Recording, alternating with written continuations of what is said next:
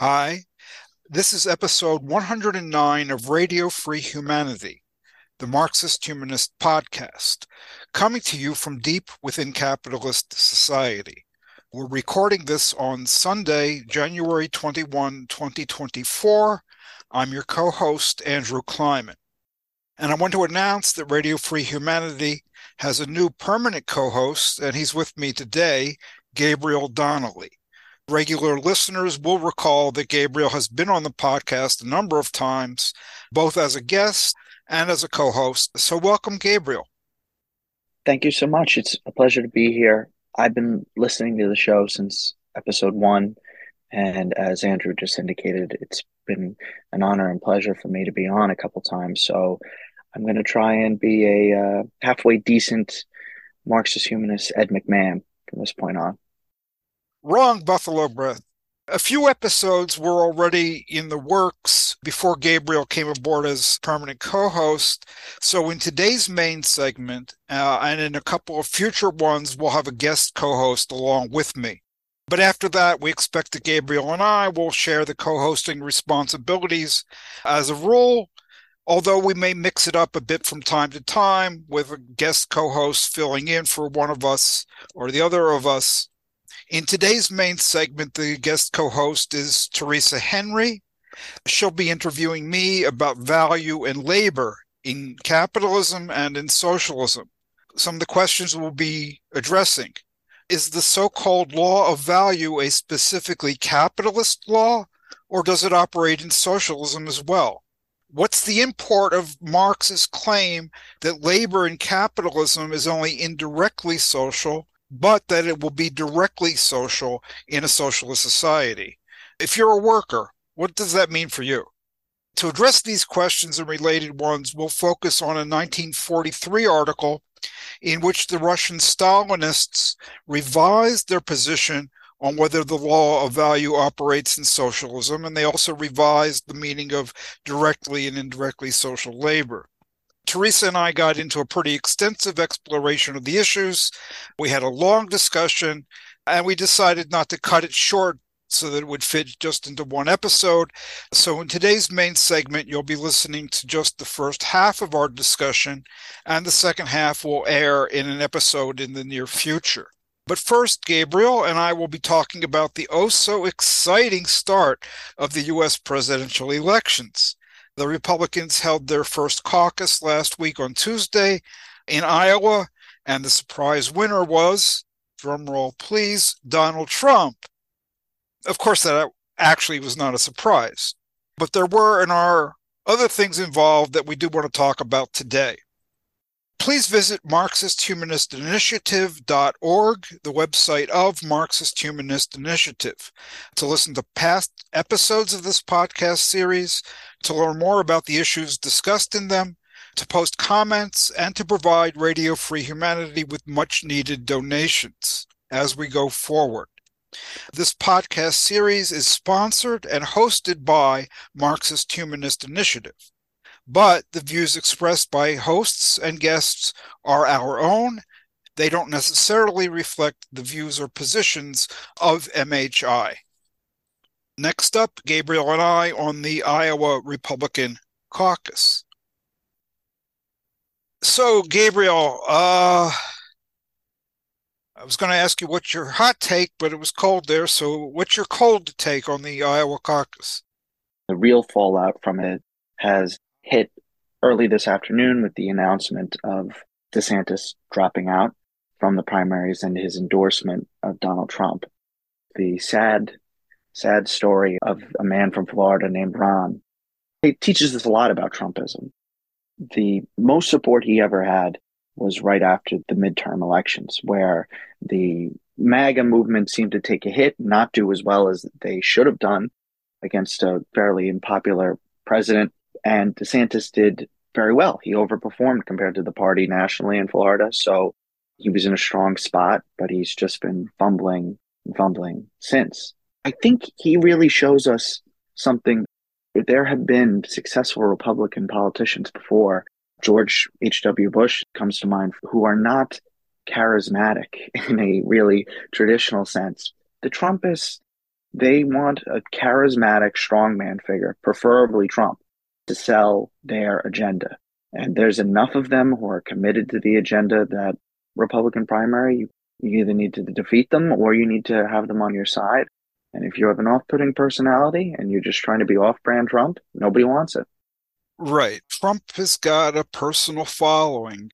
He's the personification of the grievances and the resentment and the thirst for retribution of his base. It was the really disappointing non-red wave in November of 2022, the midterm elections. Trumpism did not do well. And that was DeSantis's moment. And if they had all crystallized around him, he would have had a shot. But no. So field splinters this way and that way. And Trump, he's a lock on the nomination unless through some other channel he goes down. And I think that that's what really kept DeSantis in the race and is keeping Nikki Haley in the race. His legal troubles. He shouldn't even be able to run, but he's running. I think he should be allowed to run for his life. But then you've got the Never Trumpers associated with like the Bulwark website. I think some of the most interesting stuff I was reading about the beginning of this caucus primary season are all these voters, Republican primary voters, and they're saying, even if he's convicted, no, that's not going to change my vote. And in the Bulwark, Jonathan V. Last had a really interesting little piece, and the title and subtitle kind of tell it all. The title is, "The media keeps trying to, quote, understand, close quote, Trump voters because they don't want to accept the truth about them." And the subtitle is, "If someone keeps choosing an authoritarian and likes the authoritarian even more when he does authoritarian stuff, then maybe they just like authoritarianism." He's talking about Dan Seltzer, who's a Iowa pollster. And when Republican respondents were presented with the most extreme statements that Trump has made, they liked him even more. So certain people are understanding this and coming to grips with it and saying, look, it's not economic anxiety, and it's not that people are even being manipulated by Fox. There is a mass base of people, not a majority, but there is a mass base of people in this country who want this authoritarianism, who want this retribution. I think the people who remain in the Republican Party are basically the people who say, okay, that's the way it is, and that's my new meal ticket. Then there are some of the people who, like Liz Cheney and the people at the Bulwark, who've said, no, that's a bridge too far, or a bridge gate too far, or something. As you said, this is a mass, but certainly not a majority. And I think it's dawning on some of the people in Trump's circle and even some of the mass base that they probably wouldn't get what they want in a democracy. And democracy is a threat to their desires. But he will lose the white independence that he was able to win in 2016, that he alienated in 2020, and other groups like that became less and less interested or willing to vote for him. And so the enemy now becomes more and more, for those in this base, liberal democracy. And it's becoming frighteningly explicit, I think. And his rhetoric around his enemies, the forces, to use his language, the forces of evil arrayed against him, is becoming deeply frightening, as if it wasn't already. Right. He's got a mass base, but it's not a majority. And that's one of the really interesting things about Iowa and how, like, the hot takes and the punditry are coming down. Trump got 51%, which is huge in a contested caucus that you get an absolute majority. So people say the glass is 51% full. Trump is the Republican Party. He's all dominant, and that's the way it's going. Then there are the people who say, oh, look, the glass is 49% empty. Here's a former president. He's led the Republican Party really for 8 years now. His name recognition is 100%, and he only gets 51%. How can that be? So there are certain people who say Trump was actually underperforming. There must be a significant chunk of the Republican electorate who's really dissatisfied with Trump, and they're going to sit out the general election or maybe vote for Biden or something like that. And, there's some entrance poll results that go to that question. How do you view this?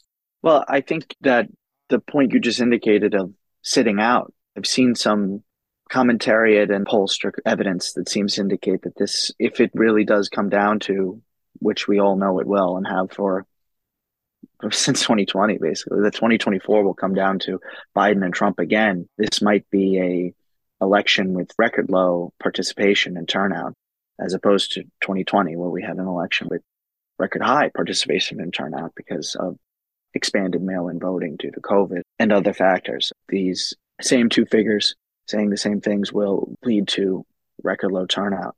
It certainly seems to be that way because there's certainly a chunk of Republican voters that just might not even fill in a circle on the presidential part of their ballot that day or not come in at all. And it seems now more and more there might be chunks of the Democratic electorate doing the same. A factor that's pushing us to higher turnout, though, is the salience of the abortion issue since the Dobbs decision. People are very mad about that.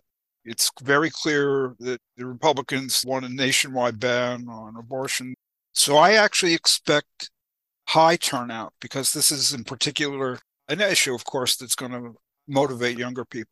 The main thing I've been thinking this past week is, man, I can't believe it's already started and we're just going to be in presidential election mode until November this year. It's going to be miserable. And the Trumpists will be out in force throughout the primary season. And who knows how these conventions are going to go. Just feels like a very tense moment. It's definitely scary to see. It's going to be a hell of a year. The Supreme Court might decide to rip off the Band-Aid. Do I expect it? No. Could it happen? They could say, yeah, he's disqualified. If Colorado wants to disqualify him, Maine wants to disqualify him, we got states' rights. That could happen. There are a lot of Republicans who don't think it's good for the future of conservatism. Most of them have to play politics, but the Supreme Court doesn't. So I think we have to be prepared for anything. Prepared for anything is certainly where our heads should be at. The past 8 years have shown us anything. It's prepare for anything, especially the worst. Just before we jump into conversation, I want to make a note that when we were recording, we had such an in-depth conversation that we went over time. But instead of cutting out any of the valuable things that were said, any aspects of the conversation that we thought were all very important for the listener to hear, we've decided to break the episode into two. So episode 109, which you were listening to, is the first portion of the conversation. The second portion of the conversation will be in an upcoming Radio Free Humanity episode. Hello, everyone. Welcome to Radio Free Humanity. My name is Teresa Henry, and I'm here with Andrew Kleiman. Hi, everybody. Hi, Teresa. Hello. Thanks for having me on the show. Thanks for interviewing me. Today, we're going to be recording episode 109 of Radio Free Humanity on the Russian revision of Marx's Law of Value. We're recording on Saturday, January 20th, 2004. And so in this episode, we'll try to identify what the Russian revision is, how it differs from Marx's own conception of the law of value, Raya Dunayevskaya's response to this revision, as well as some further response and explanation from Andrew himself. And we'll try to talk about the contemporary significance of such a revision, why it's worth revisiting and why it's worth talking about today. So I'll jump right in with some background. In September 1944, Raya Dunayevskaya published an English translation, Teaching of Economics in the Soviet Union, of an article that first appeared in the Soviet journal under the banner of Marxism in 1943, and an introduction to this translation entitled A New Revision of Marxian Economics in the American Economic Review, Volume 34, Issue 3. You've also written about this revision of Marx's economic theory in your important article, Marx's Critique of the Gotha Program on Capitalism versus Communism, for example. We'll flesh this out more throughout the episode, but can you briefly introduce us to exactly what you and Raya Dunayevskaya argue the Soviet article revised in Marx's economic theory? Yeah, and it's actually not even so much of an argument, it's more of a report on what the article itself said it was revising. It was revising the teaching and the prevalent understanding of the law of value. The prevalent understanding was that the law of value does not operate in socialism. They said that it does. And along with that, there was revision of a lot of related concepts like directly social labor, the role of commodities supposedly in a socialist society, and money. Also related to that, they said we produce surplus products. The other revision, though, was a pedagogical revision regarding how one reads Marx's Capital, how one teaches it. People had been saying, well, you open the book and you start and you move along and you respect the integrity of the text, the dialectical structure of the text, the unfolding of the categories. And the Stalinists said, no, no, no, no, no, move the discussion of commodities and money and the dual character of labor, move that elsewhere. Don't begin with that. If we're talking about capitalism, don't mention that the building blocks of capitalism are things like commodities and money and, the dual character of labor. Right. So the article of revisions to Marx's theory, to revisions on important concepts like directly social labor, important revisions to important ways of understanding what certain things do, like commodities and capitalist production and money, revision to how to read and study and teach Capital, the book itself. And then, of course, the revision to the Marxian interpretation of the law of value. And the revision on the law of value, if I understand, is that before this article, the consensus in the Soviet Union was the law of value does not operate in a socialist society. This article says the law of value does exist in a socialist society. Look at our society. It's socialist. The law of value is here. And that's the change. Is that correct? There was a lot of confusion, but just on the basic point, does the law of value operate in socialism? One time there was a consensus that it doesn't. In the USSR, prior to this revision, that was the standard doctrine. Okay, so I don't know how much of a consensus there actually was around it, but that was the ideological line. The law of value does not operate in socialism. And then they revised it and said, no, it does. And they did it exactly on the basis that you said, okay, first, you assume what needs to be proven, that what we've got in the USSR is socialism. And then since the law of value is operating there, put those two together, then you get the law of value operates in socialism. That was the methodology of the article. Right. Yeah. So we'll get to that flawed, I would say, methodology in a bit. But back to the publication of the Soviet article and Dunayevskaya's translation and introduction. She wrote Herbert Marcuse in 1954 when she was introducing herself to him at the beginning of their correspondence, that translation in the American Economic Review caused what she said, a sufficient stir to hit the front page of the New York Times and to prolong the debate in the American Economic Review for a whole year. Who were Dunayevskaya's interlocutors in the American Economic Review? And how did they disagree with her? And how did she respond to their criticisms? Right. So let me flesh out a little bit what happened. People had heard of this article revising the Russian doctrine, but it was wartime and it was hard to get a copy. Dunayevskaya was able to get a copy. One copy made it to the U.S. Library of Congress. She translated it from the Russian to the English, and she said to the American Economic Review, hey, you want to publish it? And they said, yeah. And they also gave her the opportunity to write a very short commentary. So in American Economic Review, you got this like 30-page article translated from the Russian and a very short commentary thereafter by Raya Dunayevskaya. That was the first time she used the name Raya Dunayevskaya. And then basically all hell breaks loose after her commentary. But also in general, because it was like a big deal, the Russians were revising their economic doctrine. And all these pro-Stalinist and other economists coming out of the woodwork, people much, much more famous than she was, tenured professors at big name universities, and they all want to get their views in. So a lot of comments were published over the next year plus in the American Economic Review. And then the American Economic Review said to Dunevskaya, well, it's only fair. We'll give you the last word. We're going to cut off the debate after this. So all these people published their responses to her and their views of what the significance of this article was. Dunevskaya responded to Oscar Lange and Paul Baran and Leo Rogan in her second shot there, a piece that concluded the debate. The biggest name, I think, of all of them that she was responding to was Oscar Lange.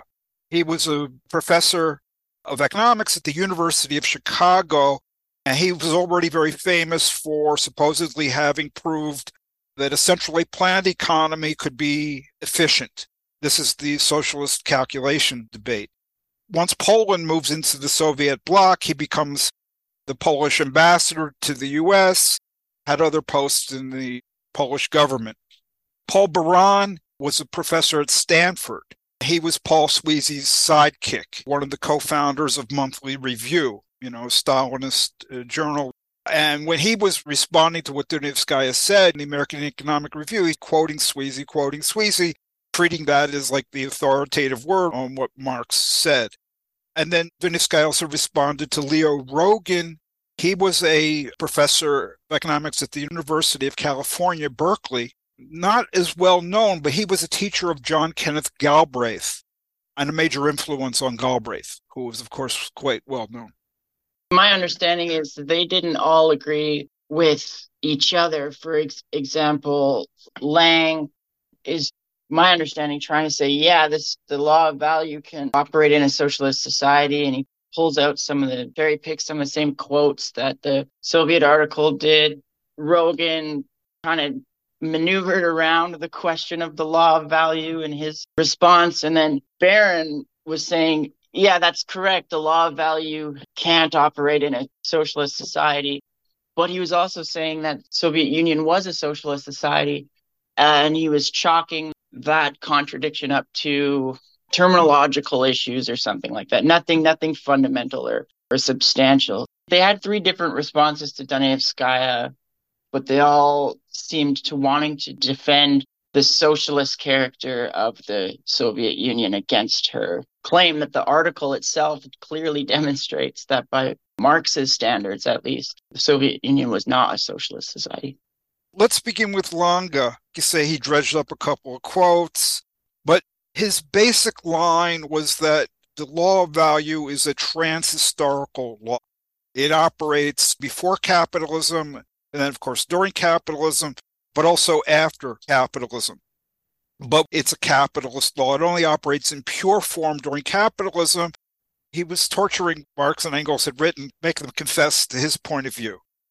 Again and again and again, in Marx's writings and Engels' writings, they affirmed that the socialist economy is not a value-producing economy. In other words, doesn't produce abstract wealth value. The other point was, why does he say that the law of value operates in its pure form in capitalism? His basic idea is that the law of value is a law about how individual prices are determined. So if individual prices tend to reflect the amount of labor that goes into things, then that's the pure operation of the law of value. Dunevskaya said, look, this is just not what Marx meant by the law of value. And he didn't use the term a lot, Marx himself. It became a big deal after Marx. But when he did use the term, almost all the time, he did not mean by law of value what Lange said. And Rogan, I don't think he wanted to deal with this issue of the law of value. He wanted to deal with income distribution. And so he says, look, okay, Dunevskaya is right that there's not distribution according to need, from each according to their ability, to each according to their need.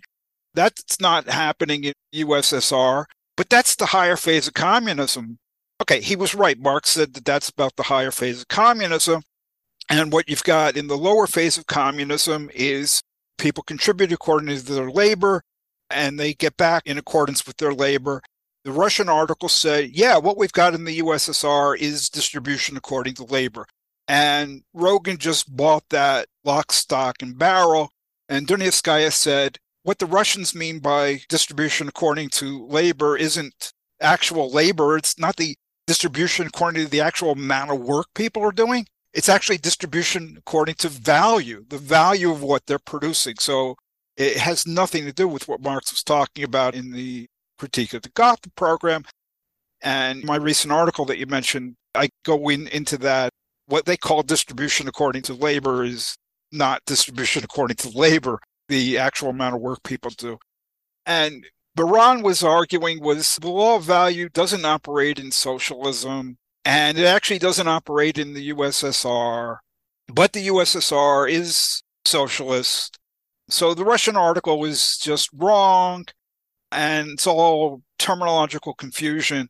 And Dunayevskaya says, look, the Russians say we've revised the doctrine so that theory matches reality. And they're damn straight right with that. Their new theory does match their new reality. So you can't say, have it both ways like Baran is having it. The theory says the law of value operates. The new reality is the law of value operates. Question is, are you going to say that that's socialism, or are you not going to say that that's socialism? Right. Thank you for getting into the details of that. One thing that comes to mind immediately, just hearing you explain these different responses, is the sense of compounding obfuscation and confusion of Marx's original statements and arguments and their political implications. Like we have the revision in the Soviet article in 1943. We have Dunayevskaya's response, translation and introduction. And then we have 3 responses to that. And then we have her response to these 3 responses. And there's just multiplication of different interpretations happening. So I'm from a younger generation of Marxists and activists than your generation. And I can see why some people in my generation would say, oh, well, who cares? Who cares about this article that came out in 1943? Who cares about Ray Dunayevskaya's response? Who cares about Baran? What does this have to do with me? What does this have to do with capitalism today? So I feel like it's worth asking why discuss this 80-year-old article about the economics of a state that no longer exists? Why discuss these 3 responses to Dunayevskaya's translation so much later on when it feels like so much has changed? What is the importance of continuing these discussions? When I was your age, when I was coming into the movement, first identifying as a socialist and so forth, I'm not young. I'm really like the tail end of the generation of 1968. People were already saying this kind of stuff. Like, this doesn't matter because, first of all, we're in America and the U.S. is a rich country and this is all doctrine and who cares? That was always trotted out, even when the USSR was still in existence. The fact of the matter is, though, that what is really at issue in this debate is not, or not only, what was the class character of the USSR. It's a theoretical debate. When you say Russia was socialist, you say Russia was not socialist, you say Russia was capitalist. There's no brute fact involved here. What we're dealing with are concepts. Was Russia socialist? Was it capitalist? It all depends on what is your conception of what capitalism is. What is your concept of what socialism is? So the answer is dependent on your concept. So what we're actually debating and investigating and thinking about and returning to are concepts. What is socialism? What do we mean by the term? What kind of society are we for? Capitalism. What do we mean by capitalism?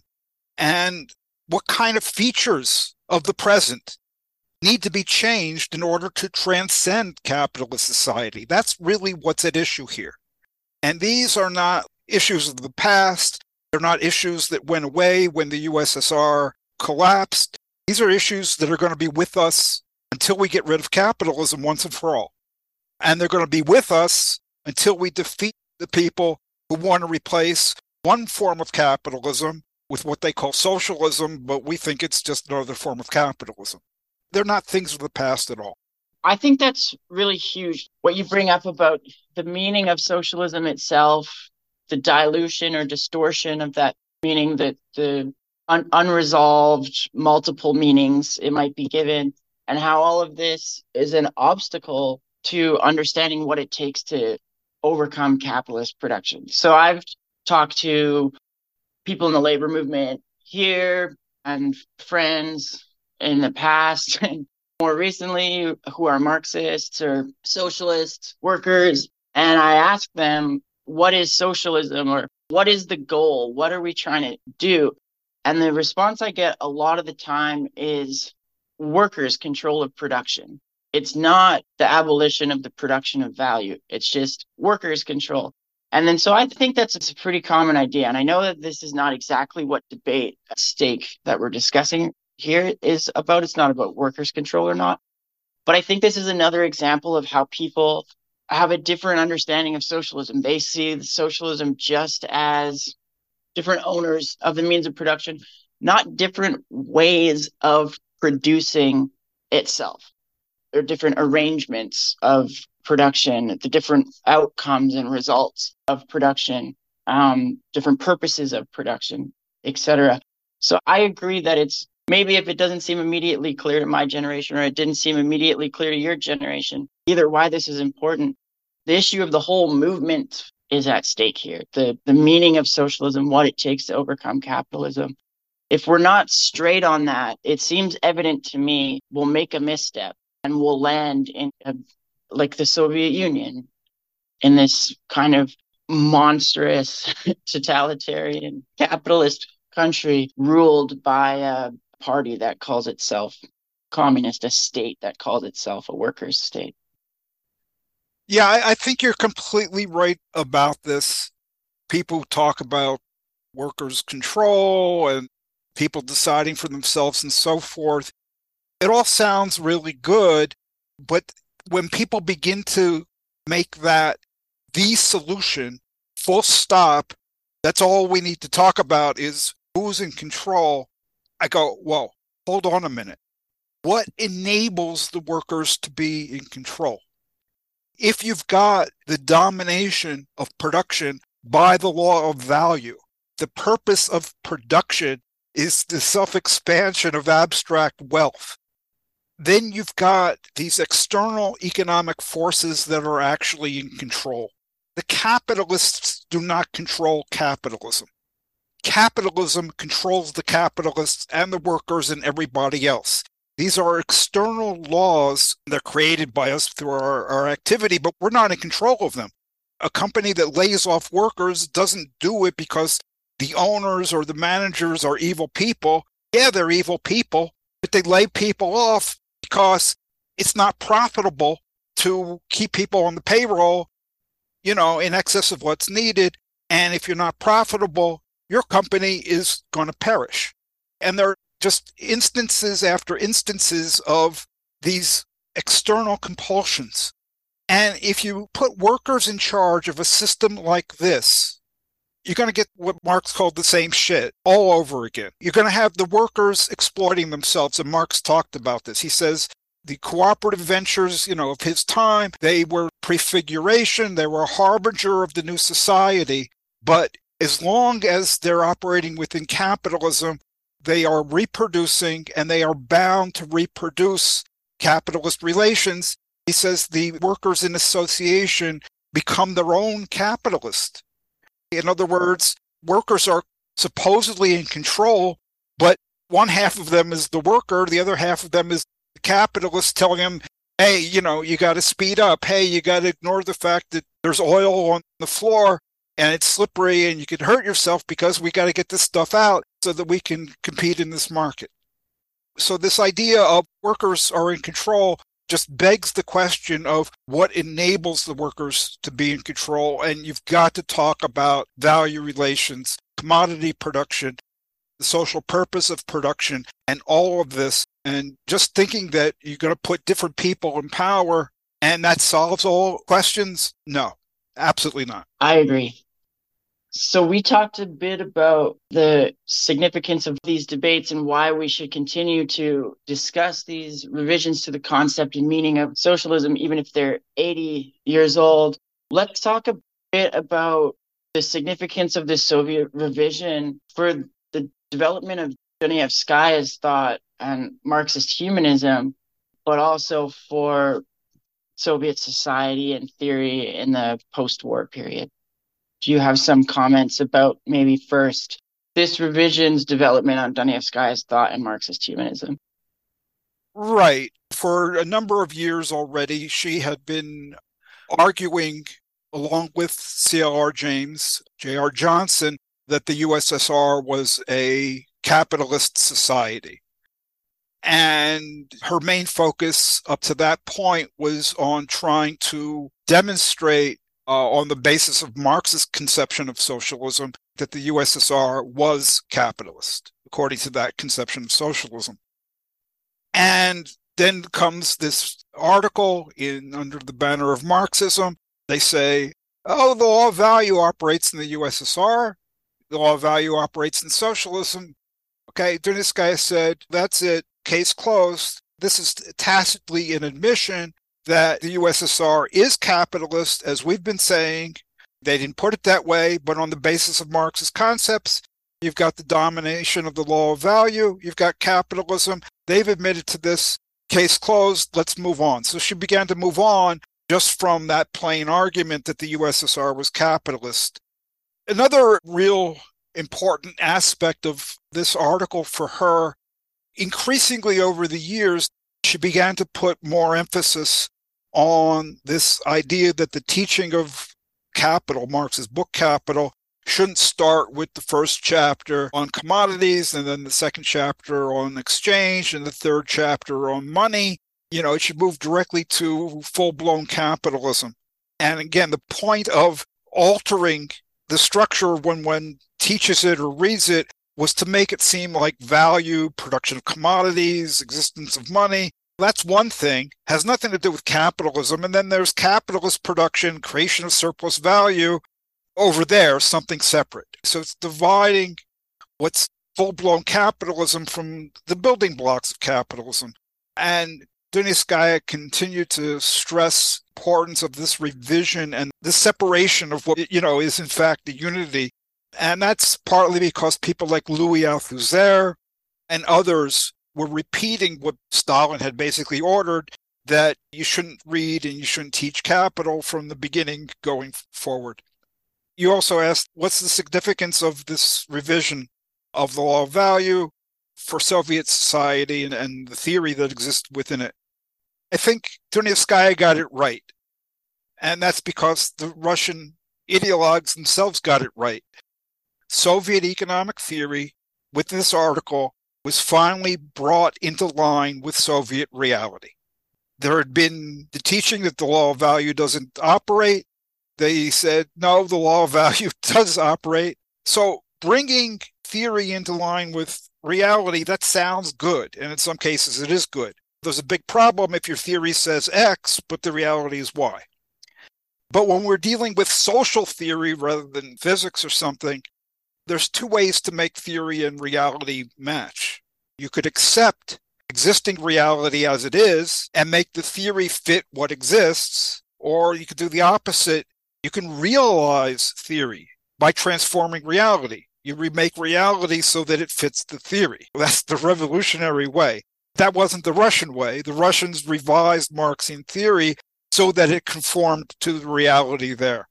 And not only did it make them match, it endorsed the reality. It said that the main features of the Russian economy weren't just defects. They weren't something that was temporary, imposed by the World War or the poverty of Russia or being encircled by the capitalist Western powers.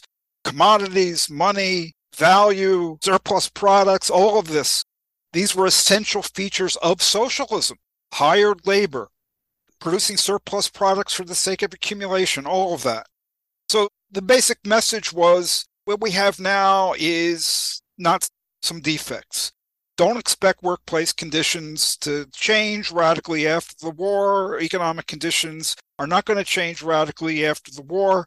What you're living through is not an emergency wartime economy. It is socialism, and it's the way things are going to be and continue to be until maybe sometime in the very, very, very distant future, we reach the higher phase of communism. Another aspect of the article I think was really important was when it said that the law of value exists in socialism. The Russian article said, well, it exists, but it exists in a different way than under capitalism because the state uses the law of value. How does it use it? It uses the law of value to plan the economy.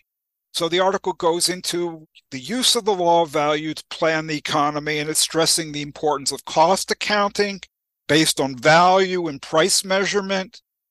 And what Dunitskaya said basically was, look, the ideas here and the methodology here are, quote, those of an intelligentsia concerned with the acquisition of surplus products. The Soviet Union has entered the period of applied economics. Instead of theory, the article presents an administrative formula for minimum costs and maximum production. Basically saying what the law of value, above all, is for us is a set of tools that we use to plan the economy, to keep costs down, to maximize production so that we can accumulate these surplus products. So from the standpoint of the workers in the USSR, this is very bad news. This idea that the law of value not only continues to exist in a socialist society, but that the state uses it to plan the economy. So the state is using the value relation that forces workers into a relationship of exploitation with their bosses. This doesn't exist. This is the conscious plan of so-called socialist society. So in other words, the goal or the role of the worker in so-called socialist society is the same as the role of the worker in capitalist society, except because it's not just left to the anarchy of the market or whatever. It's guided by exactly the calculations of what the state needs to recover from a devastating war. I can't see any way other than this translating to the role of the worker in socialist society in the Soviet Union is the same as the role of the worker in a capitalist society.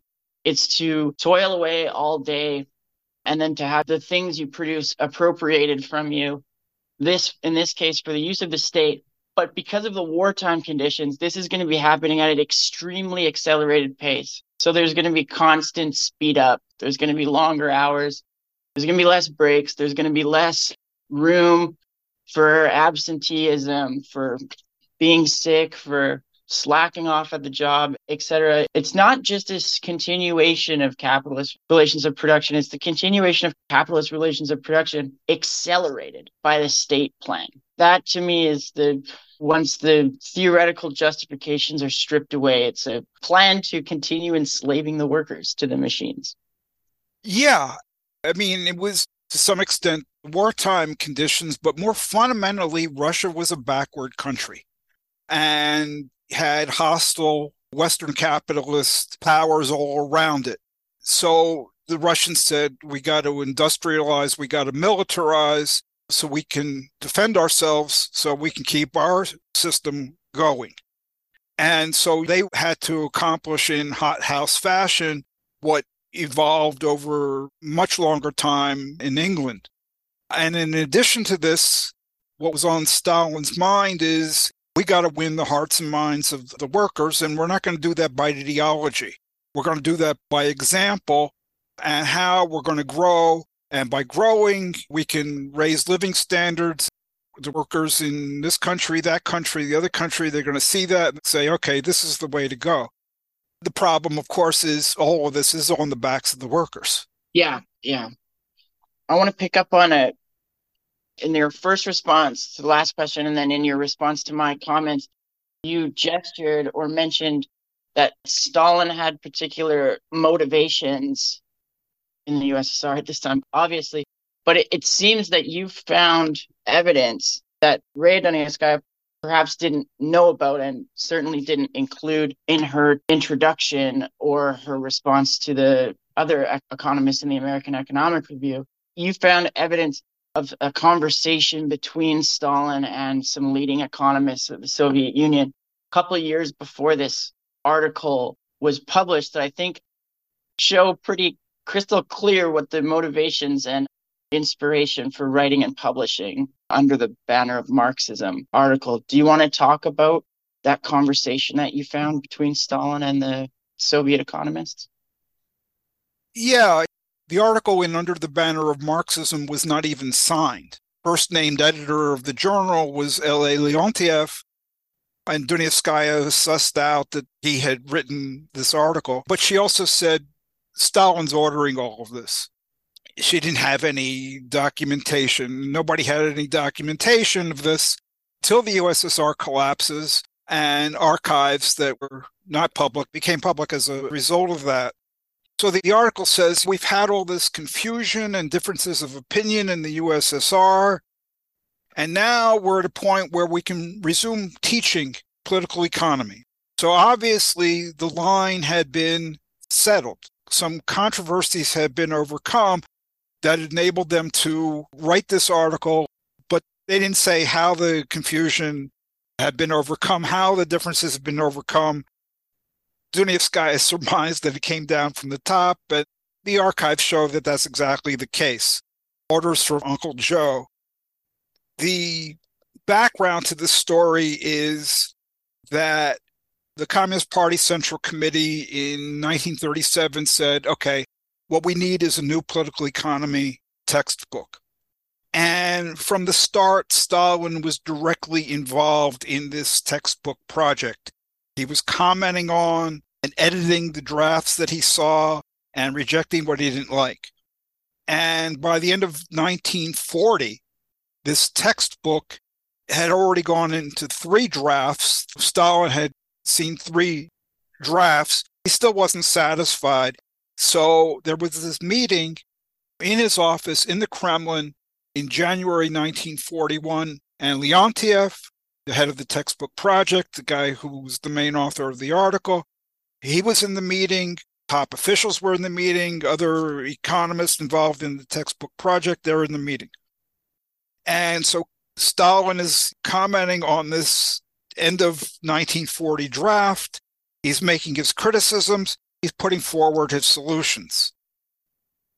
And if you compare the contents of the 43 article to what Stalin was saying in the meeting, the contents match pretty well, very closely. Key takeaway, I think, is that already by 1942 or 43, Stalin had consolidated so much power, near total power even ideologically, so he was able to stipulate the ideological line and to make economists adhere to it, and colleges and universities and so forth adhere to it. Let me give you a flavor of what went down in the meeting, even more importantly, of Stalin's attitudes, his hostility to Marxian theory and his hostility to theory generally speaking. This is from the minutes of the January 1941 meeting. Somebody makes the comment, the term surplus product in socialist society is embarrassing. Stalin says, on the contrary, we need to teach the workers that surplus product is necessary for us and their responsibility will increase. Just what you and I are talking about. Workers need to understand that they do not only produce for themselves and their families, but also in order to create reserves for the country to strengthen defense, etc. And then there's a comment. Marx did not write about surplus product in the Critique of the Gotha program, when he's talking about socialist society, communist society. Stalin has an answer to that. Stalin says, if you search for the answer to everything in Marx, you'll get off track. In the USSR, you have a laboratory that has existed for more than 20 years, and you think that Marx should know more than you do about socialism?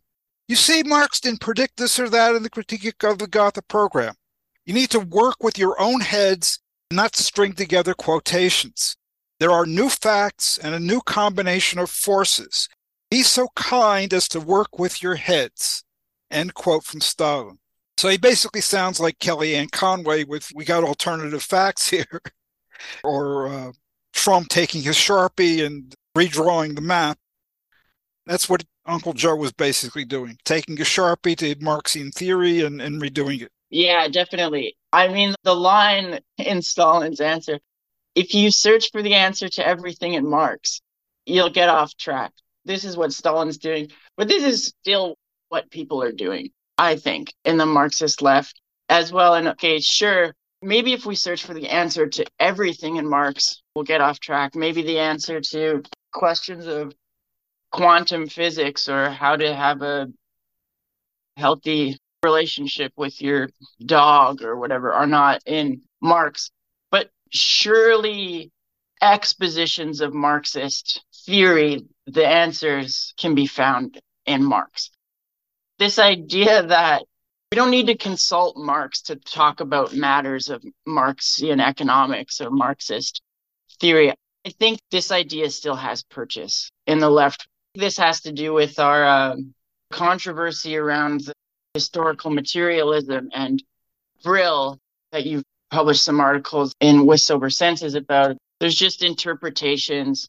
All interpretations for some reason are correct because they're interpretations. There's no such thing as an incorrect interpretation. I just feel like that's a modern expression of this. You'll get off track if you go to Marx. Because if the answers to questions of Marxist theory don't need any consultation with the foundational texts of Marxist theory, then it's just whatever the so-called hires of Marxism have to say. There's no objective reference.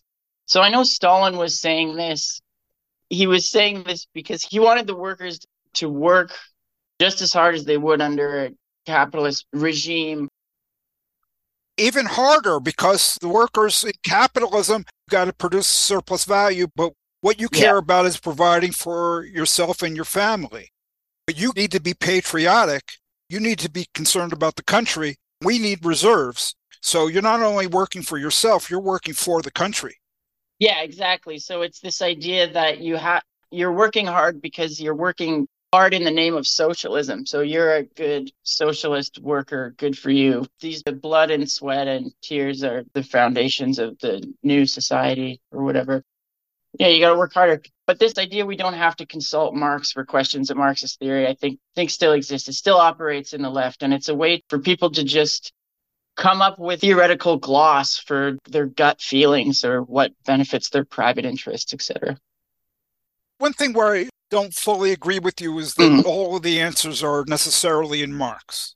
They may be, they may not be. Marx made an error. The other point that you make is that this remains, however, a foundation, a text or set of texts that you consult and you test this as a body of thought that hangs together.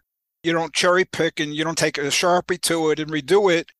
I think that's extremely important. I mean, let me give you an example. A number of years ago, I wrote an article about how not to assess the relevance of Marx's Capital. And one of the things I talked about was a well-known feminist theorist, Sylvia Federici. And she said, one thing we got to give up is this idea that production of value and production of commodities always go along together. Marx was unable to see that you could produce value without producing commodities. And that's what we got to give up, because the domestic labor of women in the household produces things of value, but not commodities for the market. That was her argument. It's been her argument for decades. Thing is, what Federici is doing, and I think she knows full well what she's doing, is she's not taking one particular where Marx just didn't see women's unpaid domestic labor. It's not just one little bit that you can say, the facts don't match it and we need to fix that. The fact is that commodity production and value production in Marx are one and the same thing. Only commodities have value. Products that do not have value, they're just use values, they're not commodities. And this definition really is not just that of Marx, it's basis of the political economy that he was criticizing, that of Ricardo, that of Smith, and so forth. So there's a whole conceptual structure. You make this little change that Federici is talking about, you're throwing out the concept of commodity. You're throwing out the concept of value. Theory is not just a bunch of pieces that you can juggle this way and that way. And it all sounds very good, paying attention to empirical realities. Let's look at the realities on the ground. Let's have the theory fit the facts. That's what Stalin is saying. Use your own heads, look around you. This is the way things operate. The problem with this phony empiricism is underlying it is a dogma that what exists in Russia is socialism. That's an assumption that's begging the question. It needs to be proven on the basis of the conception, but they just give up Marx's conceptions. They say this is socialism, and therefore whatever we have, that's socialism. So it looks like it's empirical, but it's actually dogmatism. To respond to one thing you said about that, maybe I wasn't super clear. I wasn't trying to make the point that Marx absolutely is correct about everything. I was trying to make the point that engagement with him on questions of Marxist theory is crucial. So this engagement with him and good faith, honest engagement when there's no, like you said, background assumption that colors what you're going into. So the background assumption with the Soviet economists is that this USSR is a socialist society. So they engage with Marx in their article. They engage with the critique of the Goethe program, and they engage with Capital Volume 3, but they do so in a way that's colored by their assumption that they have to, by any means, prove that the law of value operates in a socialist society. And then so they cherry pick these quotes, and they twist them and turn them and distort them. They torture the quotations to confess their own points of view. The point I'm trying to make is not go to Marx and recite everything he said because it must be absolutely true, but when we're trying to resolve controversies about interpretations of Marx's concepts, we have to refer to Marx at least as source material, as a foundational text. So we can't just have these free-floating interpretations that are based on perhaps dogmatic assumptions a lot of the time. The political line of the moment, what you happen to feel like, what's good for your career, what's good for your publishing house. Yeah, I think I knew what you meant, but this is podcast and our enemies could use and will use anything against us. So we have to make clear that we're not dogmatists who are saying it's in Marx and therefore it's correct, because people come up with that garbage all the time. So I just wanted to make that absolutely clear. I really didn't think that that's what you meant. Thanks for the clarification. On the topic of Marx's own concepts and theories, this has been episode 109 of Radio Free Humanity, the Marxist Humanist podcast from deep within capitalist society. Thanks for listening. Please visit MHI's website, MarxistHumanistInitiative.org, to listen to other episodes, learn more about the issues we discuss, post comments, and donate to this podcast series. For Gabriel Donnelly and myself, goodbye.